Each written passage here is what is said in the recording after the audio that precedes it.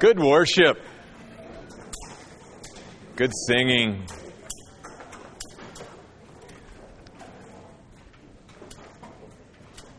In the next couple of weeks, I want to wait till we get into September because we're still in, August and then even Labor Day weekend. I probably am going to wait till after that. But I just want to encourage you. God is moving in ways behind the scenes here in our ministry that only God could do.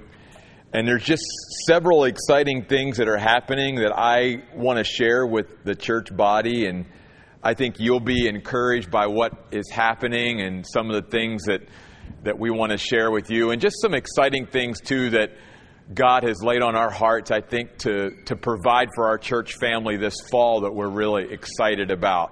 So we're going to be letting you guys know about those in a couple weeks. And just also to share with you some of the ways that God is moving behind the scenes that again, only God could do it. And so we're just so grateful for that and excited and encouraged about that. 2 John, verse 7. By the way, a little plug ahead of time. 3 weeks from tonight, we're going to be starting a new series. Next week, we're going to dive into 3 John. And we're going to take, like we've done with Philemon and 2 John, we're going to take 2 weeks in 3 John. So 3 weeks from tonight, we start a new series. And this series is going to be a little bit of a challenge because of its length. But I think if people embrace it, I think if people hang in there, I think it's going to be a wonderful and powerful series because it's basically a series on the life of Christ. We're going to go through the entire Gospel of Luke. So it's going to take us about half a year to get through the Gospel of Luke. And I'm really excited about it. I think every once in a while, as we move through the Bible, certainly we need to go to the Old Testament. We need to go to I think every once in a while we need to incorporate a gospel and get back to the life of Christ in our studies as well. So 3 weeks from tonight, on September the 11th, we start a 26-week study in the Gospel of Luke. And again, just like all the studies that we do, each week can stand on its own. But I think if people avail themselves of these 26 studies, I think they'll have a pretty good handle on a lot of stuff about the life of Christ. All right, 2 John. We saw where John is a loving pastor who is writing to a church that he very much cares about. And last week he talked to them about clarifying for a Christian, a follower of Christ, what does it mean to walk in truth? Well, one of the things John says it means is to love one another. And then he says, and by the way, what is love? Well, love is obeying the commandments of God. And so he brings real clarity into things that sometimes can maybe be abstract to us, even as Christians. What is truth? What really is love? All those type of things. Now tonight, because he spent so much time in the early part of this letter talking about truth and the importance of truth and the idea that as a Christian, as a follower of Christ, everything we do needs to be governed and guided by God's truth. He builds upon that by saying, here's the reason why it's so important that we make truth and the accumulation, if you will, of truth and the apprehension of truth and the application of truth such an important priority in our lives as Christians. Verse 7, for many deceivers have gone out into the world. Very interestingly, the word deceiver here in the Greek language means wandering, roving. That's interesting. In other words, what John is saying is the primary characteristic of these deceivers, he's not emphasizing necessarily the deception as much as he says they never stay in one place too long. Now think about that. That would be a good study question. Why do these deceivers not stay in one place too long? Okay? They wander.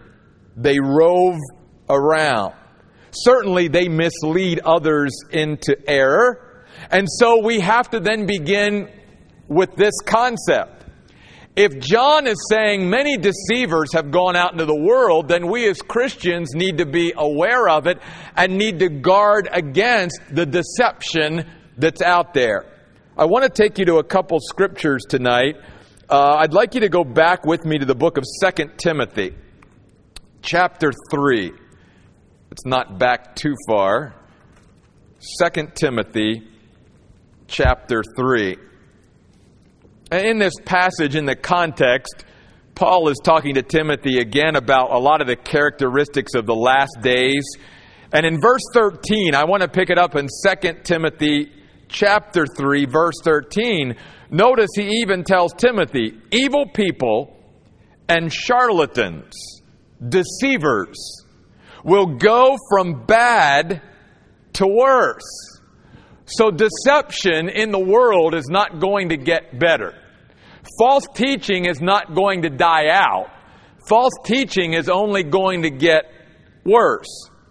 He goes on to say they deceive others, and obviously they're self-deceived. They're being deceived themselves. But notice what Paul says to Timothy. You, however, must continue in the things you have learned and are confident about. What is it tonight that you have learned and are confident about? It's one of the antidotes, if you will, to deception and deceivers. You know who taught you, and how from infancy you have known the holy writings, which are able to give you wisdom for salvation through faith in Christ Jesus. Every scripture is inspired by God and useful for teaching, for reproof, for correction, and for training in righteousness, that the person dedicated to God may be capable and equipped for every good work. So notice in this context about deceivers going from bad to worse, that Paul immediately then goes into the importance of Scripture and how we need to be grounded in Scripture and look to the Scriptures, because it's only in us knowing the truth that God has revealed in the Scriptures are we able to combat all the deception and all the false teaching out there. Another scripture I'd like you to go to. Go with me to the book of Hebrews, chapter 5. I want to stay here for a moment because this is such a great verse and such a great passage. Hebrews chapter 5, the last part of the chapter. I'm going to just dive into verse 14, but in the context, this sort of the thought begins in verse 11, where the writer of Hebrews is telling his audience that he really wanted to talk to them about some deeper spiritual truths, but he did not believe that they were able to handle it at this point because they've not really grown and matured and they haven't really focused on spiritual growth. And the reason I want to get to this verse is because this verse really is teaching us how we can be more discerning. And really when we talk about deception and the fact that there are deceivers who've gone out into the world, 2 John verse 7 tonight, the way you and I as Christians then combat deception is through our discernment. Well, how do we become discerning? This passage gives us that. So notice, beginning in verse 14, Hebrews 5, he says, solid food is for the mature.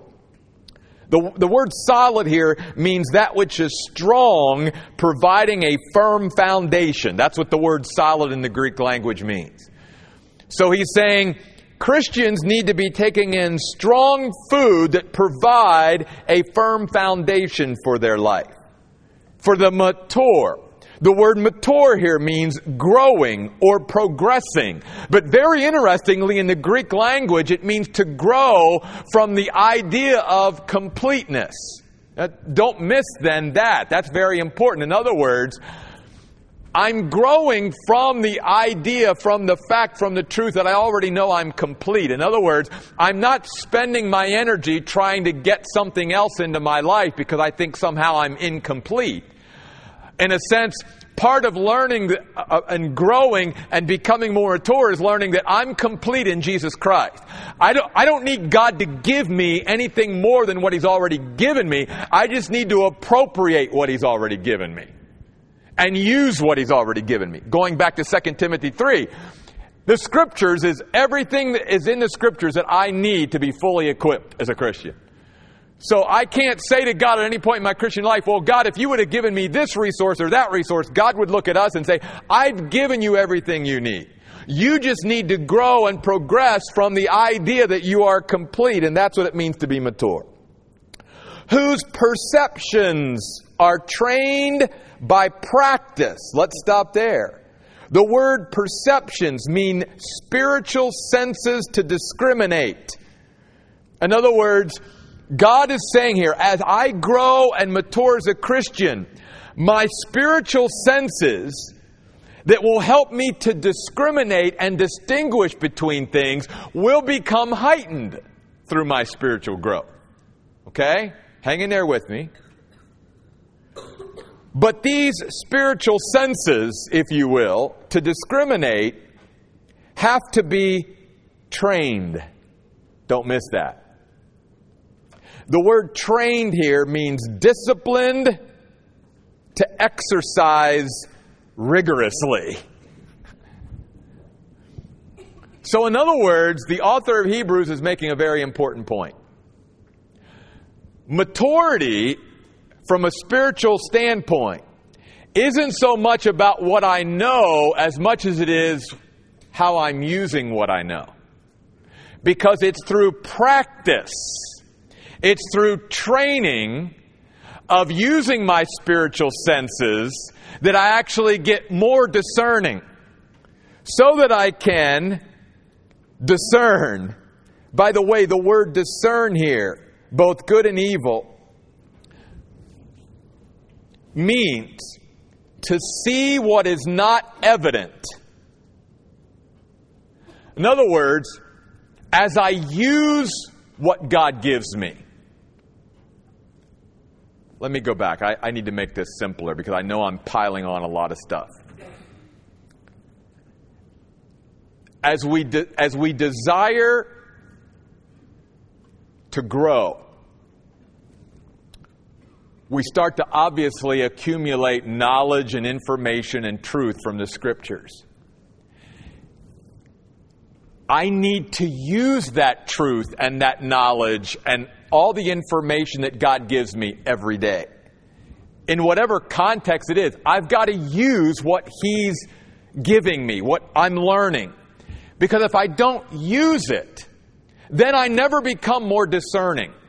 Notice the author of Hebrews says it's only through practice of using the biblical truth that I gain that I actually will become more discerning. So obviously that's why some Christians are more discerning than others, but you'll also notice that in this passage of Scripture, it is every Christian's responsibility to grow to be more discerning. And that's our responsibility.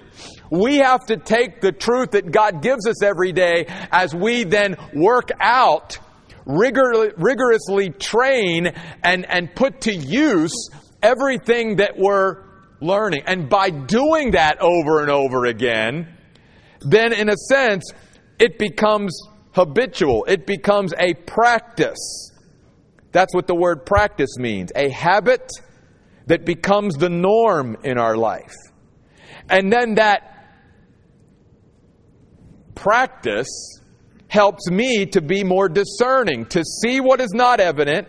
The word discern here in the Greek also means an insight that goes beyond what I've been given. That's what discernment is. So in other words, God understands this is supernatural stuff because God's going to give you and I the insight to be able to see things that others can't see, or that's not just right in front of all of us to be able to see. It's also the ability to detect and distinguish issues clearly. So again, my senses go up. I hear something from somebody. my spiritual sense, as I use this every day, is going to either go, yeah, that's what the Bible teaches. Or if nothing else, it goes, I don't know about that. I think I might have to look a little bit deeper and study that a little bit, because that just doesn't sit. That doesn't, my spiritual sense isn't giving me a peace about what I'm hearing there. I need to dig a little deeper. And see, as we use that every day, we're going to get more and more able, just because it becomes the norm of our life, the habit of our life, to put everything that comes at us through, in a sense, the strainer, if you will, of Scripture, of God's truth, so that we're able to be more discerning with everything that comes into our life. And good and evil here doesn't just mean the obvious. You don't need to have discernment for obvious things. It's more talking in the context here about even false teaching and deception. And is this really what the Bible says? Was this really the intent of what God meant when He said this, or not? And also we have to say that biblically speaking, there are even passages that say God wants us to be discerning as Christians, as Paul said in his prayer for the Philippians in Philippians chapter 1, to be able to discern between what's good and what's better, or what's better and what's best. Because sometimes you and I as Christians are going to be faced with a decision, not necessarily between something clearly right and something clearly wrong, but maybe two choices that, at least initially, are pretty good. But I got to choose one. What's the best one to choose? See, that's discernment. And as I live my life every day that way, through habit, through practice, through training, that's what helps me, that's what helps you become discerning. The cool thing is, all of us have the capacity to be absolutely discerning in spiritual matters. Because God wants every one of His children to grow in discernment as we grow spiritually, in order to be able to separate and distinguish and differentiate and detect when things are right or they're not. Because obviously it's going to negatively affect our lives if we don't, and others around us. That's why at this church we're going to focus on spiritual growth, because we need discerning Christians more than we ever have. And so Hebrews 5:14. So going back to 2 John. You guys are saying, I thought this was about 2 John. But when he says many deceivers have gone out into the world, guys, that just made me stop and go, we need to talk about this. Because in order to combat deception, we need to grow in discernment. Then he goes on to say, in this context, he wants to narrow it down. And he says in this context, what was bothering the church that he's writing to is these people specifically are getting it wrong about Jesus Christ. They do not confess Jesus as Christ.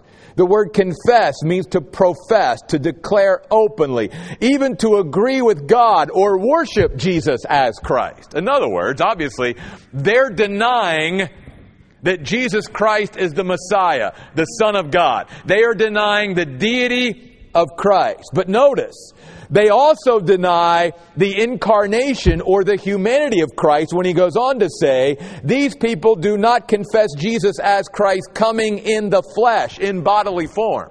So in a sense, what John is saying is, here's the deal.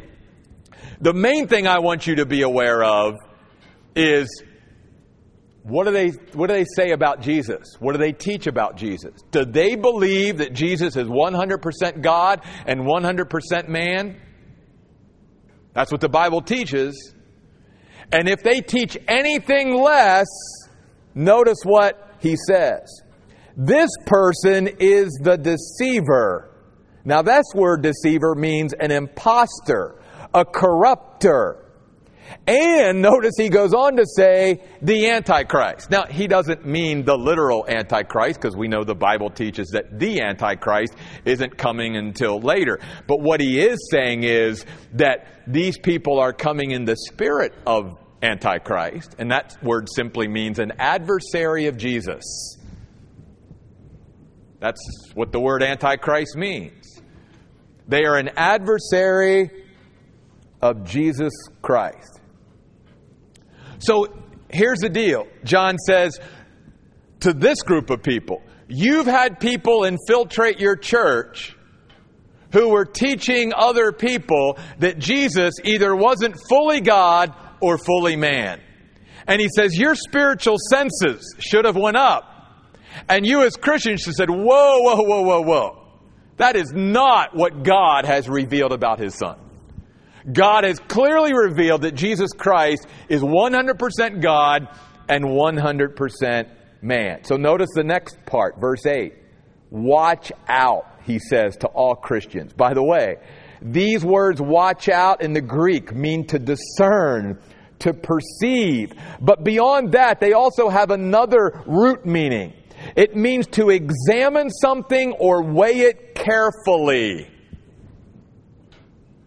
In other words, what John is teaching us here, what God is teaching us here, is our discernment starts with us pausing and stopping enough to examine and carefully weigh what is being said or what we're hearing. If we don't pause and carefully examine what is being said to us or what we're reading or what we're hearing, then there's no way we're ever really going to be good discerners in being able to differentiate what is truth and what is error. So with that said, turn with me to a couple other passages tonight. 1 Thessalonians 5:21. 1 Thessalonians chapter 5, verse 21. Notice what Paul says here. Examine all things. Same thing that John is saying. Carefully weigh. Be a inspector. You know, those shows are popular, the crime dramas, where they go into a crime scene and gather all the evidence and tear it all apart to figure out exactly what's happened. That's exactly the kind of mindset that God says we as Christians need in order to not be deceived. We need to examine all things. And then once we've carefully examined it, if we find that it's passed the test, then we hold fast to what's good. In other words, once we've passed it through Scripture and we're giving it, in a sense, our stamp of approval, then Paul says, then man, grab a hold of that and cling to it, because it's truth. But make sure before you grab a hold of it that you have carefully examined it and put it through the Scriptures. And then go back to 1 John before we go back to 2 John. 1 John chapter 4, verse 1.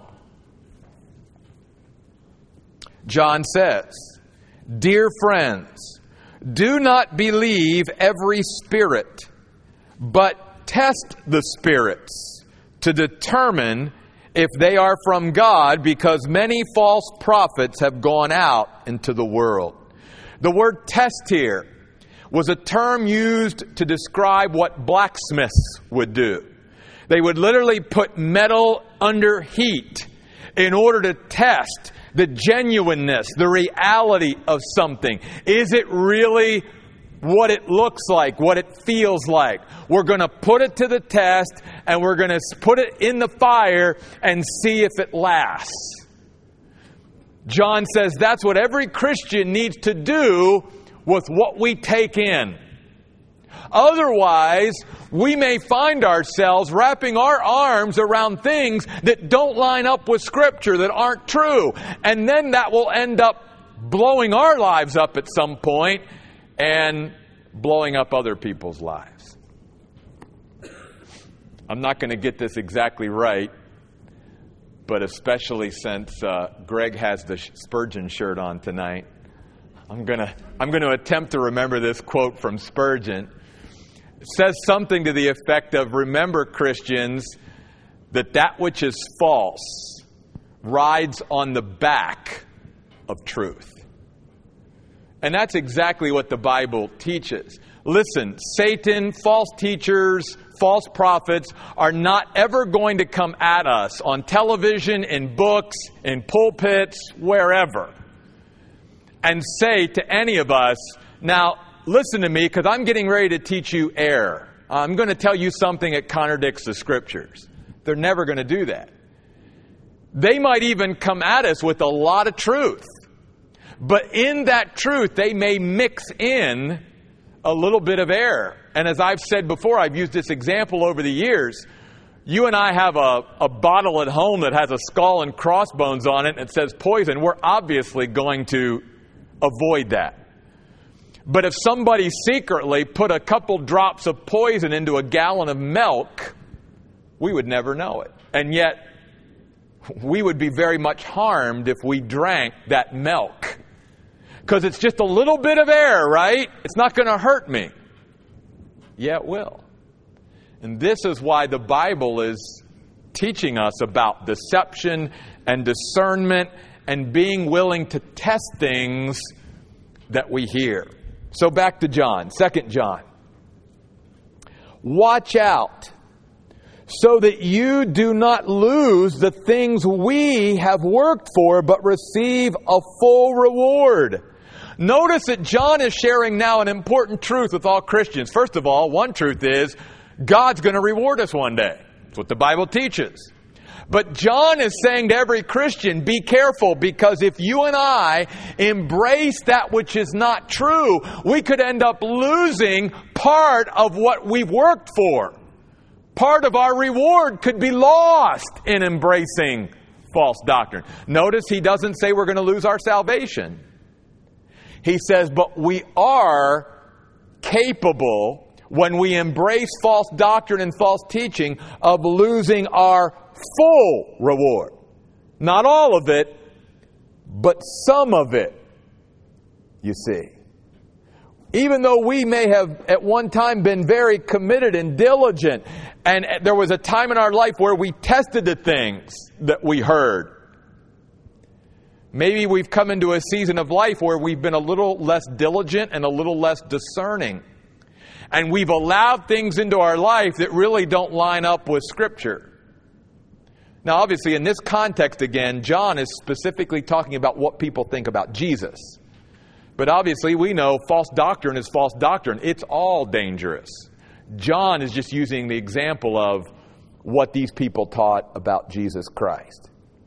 So that's why we've got to be careful. I know I want a full reward. I would think you would want a full reward. So that means we've got to be aware of false doctrine and false teaching and take these scriptures just that we've seen tonight to heart and decide, I want to be more discerning, and I want to take everything that I'm learning and growing and all of that, and I want to use it every day so that in practice my spiritual senses can be heightened so that I can be a more discerning Christian, to be able to separate, distinguish, and detect all that's being thrown at me out there, especially in this age of information overload. So notice verse 9. John says, everyone who goes on ahead, the words mean further or beyond, and does not remain in the teaching of Christ, does not have God. John's playing off the fact that these false teachers are coming in and basically selling the Christians in this church with this bill of goods. Look, I got a deeper knowledge. I got a revelation that you haven't got yet. And if you just follow me, I'll be able to take you to depths that the teaching you've already gotten can't take you to. And that's where many times throughout history, Christians have been susceptible because they're looking for something new rather than realizing what I've already got from God is all I need. That's why Paul said to the Colossians, you are complete in Jesus Christ. If I've got Jesus Christ in my life, what more do I need than Jesus Christ and all that He brings? Nothing. But you're always going to have false teachers out there who are trying to gain a following for themselves, who are going to even maybe say, hey, it's great that you've got Jesus, but let me tell you about something else. Because probably, you're probably not satisfied with where you are at, right? You're probably not full of joy and happy all the time. So let me share with you a secret of how you can be happy and fulfilled and satisfied all the time. And the only reason probably we're not at that point is simply because we're not being obedient. We're not doing the things that we should already be doing. So then we get duped into following something or someone that's offering us something new. And especially when it comes to Christ. He says if they go beyond what the Bible has said about the teaching of Christ, then they don't have God. Can't get any more plainer than that. See, because these false teachers in John's day were saying, look, you can have God apart from Jesus. And John is saying, if you don't get it right about Jesus Christ, you don't have God. The only way to have God is to get it right about Jesus Christ. You don't believe that Jesus Christ is fully God and fully man and everything that God has revealed about Jesus, you don't have God.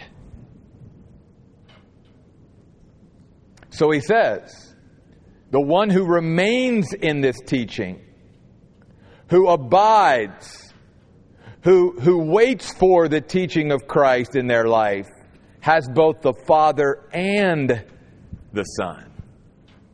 You see. We don't need to go beyond what the Bible has said about Jesus. We don't need to go beyond into anything else. Everything we have here is all that we need. So then, in verse 10, we'll wrap this up in just a moment. He wants to give them some real practical application here. Because he wants them to understand. I know I told you earlier that we're to love each other. But he said, remember something. The expression of our love has to have boundaries. The expression of our love has to be governed by and guided by truth. So even though there are going to be some people who look at what you do and how you handle these situations and would deem you as being unloving, you've got to understand, because you're standing up for the truth, that you're actually being very loving. When he says in verse 10, if anyone comes to you and does not bring this teaching, in this context, the teaching of Christ, that's correct about Christ, do not receive him into your house, nor give him any greeting. Don't allow him access to you or her. Don't invite them in. Do not affirm or validate or encourage their ministry at all. Because their ministry is full of error that is destroying people's lives by going out into the world and telling people that they can have a relationship with God and they can have abundant life apart from Jesus Christ. And John is saying there is no way that can be. So therefore, any encouragement, any validation, any affirmation, any foothold that we give them, notice he goes on to say, then that person who gives him a greeting, who affirms or validates their ministry in any way, actually shares in their evil deeds. Wow. Very interestingly, the word share here means to become a partner, and it's a very familiar word in the Greek language to many of you. It's the word koinonia, which also means what? Fellowship or communion. Think about that. He's saying here that when you affirm or validate the ministry of destructive heresy, of untruth in any way as a Christian, You are entering into communion and fellowship with them. In a sense, what he's saying is you're helping them destroy other people's lives. And he says, in no way is that being loving. No way. Now, I do want to stop for a second and say this, and I'll wrap it up in just a moment. I don't think in any way this passage is teaching us as Christians that if we get an opportunity to share the gospel with somebody who's sharing false teaching and false doctrine, I don't think there's anything wrong with that. Because they need to hear the gospel and they need to accept Jesus Christ in order to be saved. But I think all I would say, or that the Bible would say, is if you're going to enter into a witnessing opportunity with people like this, be very, very, very careful. Because I've also known very well-meaning Christians who've gotten sucked into beginning to question their own faith by trying to reach somebody who doesn't believe in what they believe. So be cautious, be careful. But certainly it's very clear that God does not want us to affirm or validate or help or encourage their ministry in any way.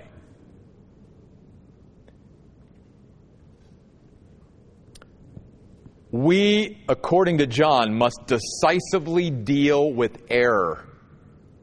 We can't be indecisive about how we deal with things that don't line up with the truth of what God has said.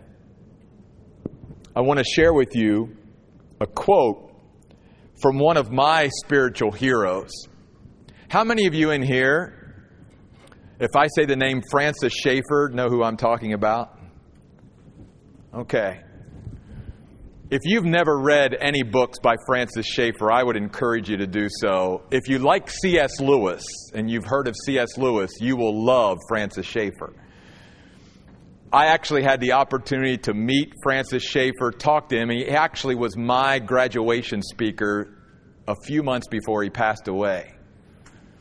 And I just have been so impacted by his writings over the years.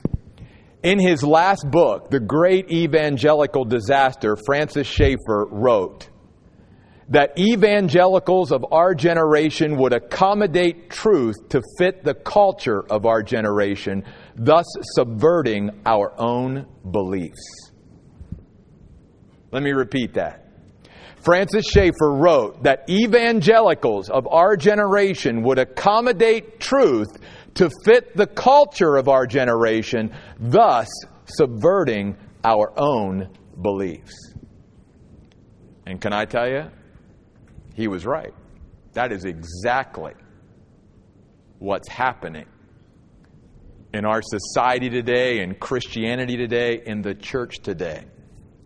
We are caving little by little to the morality and perspective and value system of our culture, rather than being the light and the salt that Jesus Christ called us to be. On a happier note, let's end in verse 12 and 13, because John gives us a great thought here. Remember, John was really close with Jesus, the guy that leaned on Jesus' chest at the Last Supper. I think they had a close relationship. And John wants to impress upon us here, I think, how important Christian fellowship and relationships are with brothers and sisters in Christ. Notice what he says as he ends this tough letter in verses 12 and 13. He says, "Though I have many other things to write to you, I do not want to do so with paper and ink, but I hope to come visit you and speak face to face." Wow. We need that face-to-face time. I mean, I know we live in the world where we can email and text and all that but there's something about face-to-face fellowship that just rises above anything else. So that, notice this, our joy may be complete. I love that. What John, I think, is saying is that our joy can only truly be realized and experienced through fellowship with other believers. That's why John wants to come and fellowship with them face to face, so that our joy can be complete. In other words, he's simply saying there's something in the dynamic of Christians getting together and truly loving and fellowshipping and connecting with each other that brings a joy to our lives that nothing else can. And John says, I want to come and fellowship with you all so that our joy can be complete. And then he says, the children of your elect sister, I think a fellow church, greets you. If there's one thing, folks, that I would like you to take away from tonight, it is simply this.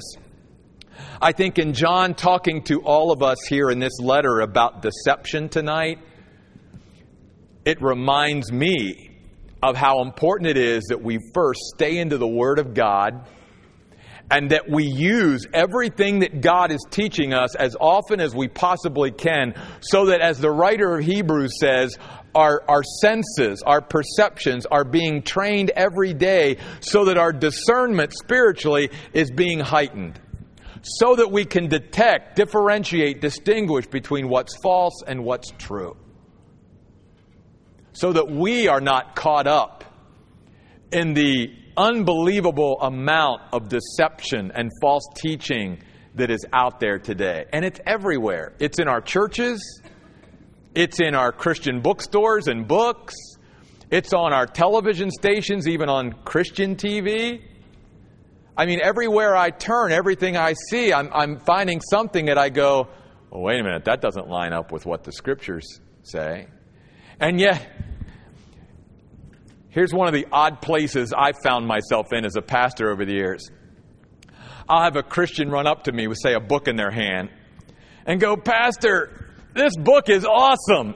And I'll see the title and go, oh. And I'm trying to hide my you think that's awesome, huh? Okay, well, we're going to have to talk about that because that's got a lot of bad doctrine in it, you know.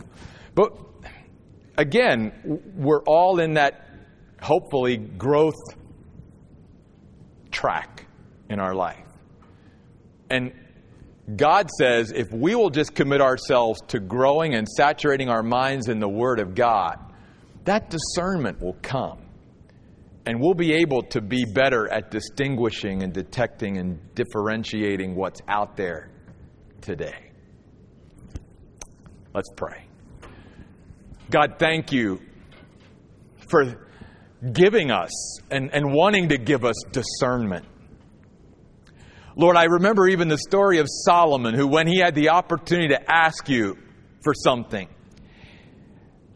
he asked you for a discerning mind in order to be able to distinguish in ruling the people of Israel. And I remember that it says in your word that that saying pleased you. That you loved the fact that out of everything that Solomon could have asked for as a leader of your people, that he asked for discernment. So God, we know from your word how highly valued you think discernment is. God, may we, from this passage of Scripture tonight and others, also begin to truly value becoming a discerning Christian. And recognize how important it is, especially in the world in which we live, to grow in our discernment and to use the things that we're learning every day so that we can exercise and practice with what we have so that we can become even more attuned to distinguishing and detecting things.